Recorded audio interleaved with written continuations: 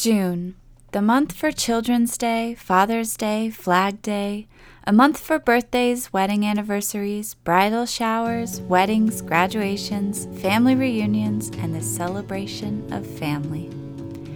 I find it very interesting that Children's Day and Flag Day fall on the same day, and Father's Day and the first day of summer are also on the same day this year.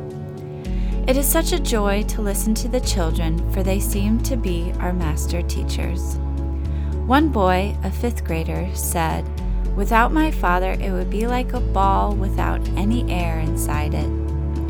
It seems that something in every child, no matter how old, yearns to be connected with his father in an affirming relationship. Their heartfelt responses can really warm your heart. A recent Gallup poll brought out that 70% use very positive words like great, fantastic, tremendous, close, or warm in describing their relationship with their father.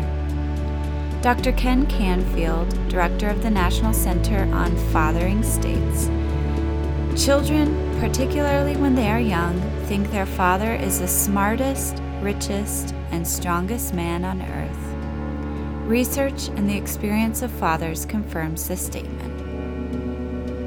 And how do we describe our children and our grandchildren? The sainted Irma Bombeck, who is famous for her column, At Wit's End, wrote in an article which appeared May 1977 that bringing up children is like flying kites.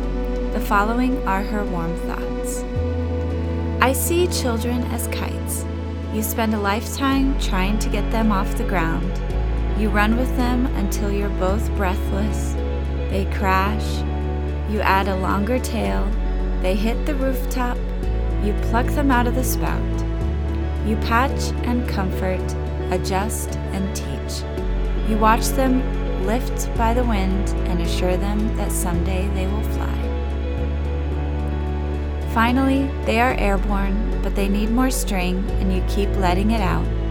With each twist of the ball of twine, there is a sadness that goes with the joy, because the kite somehow becomes more distant, and you know that it won't be long before that beautiful creature will snap the lifeline that bound you together and soar as it was meant to soar, free and alone.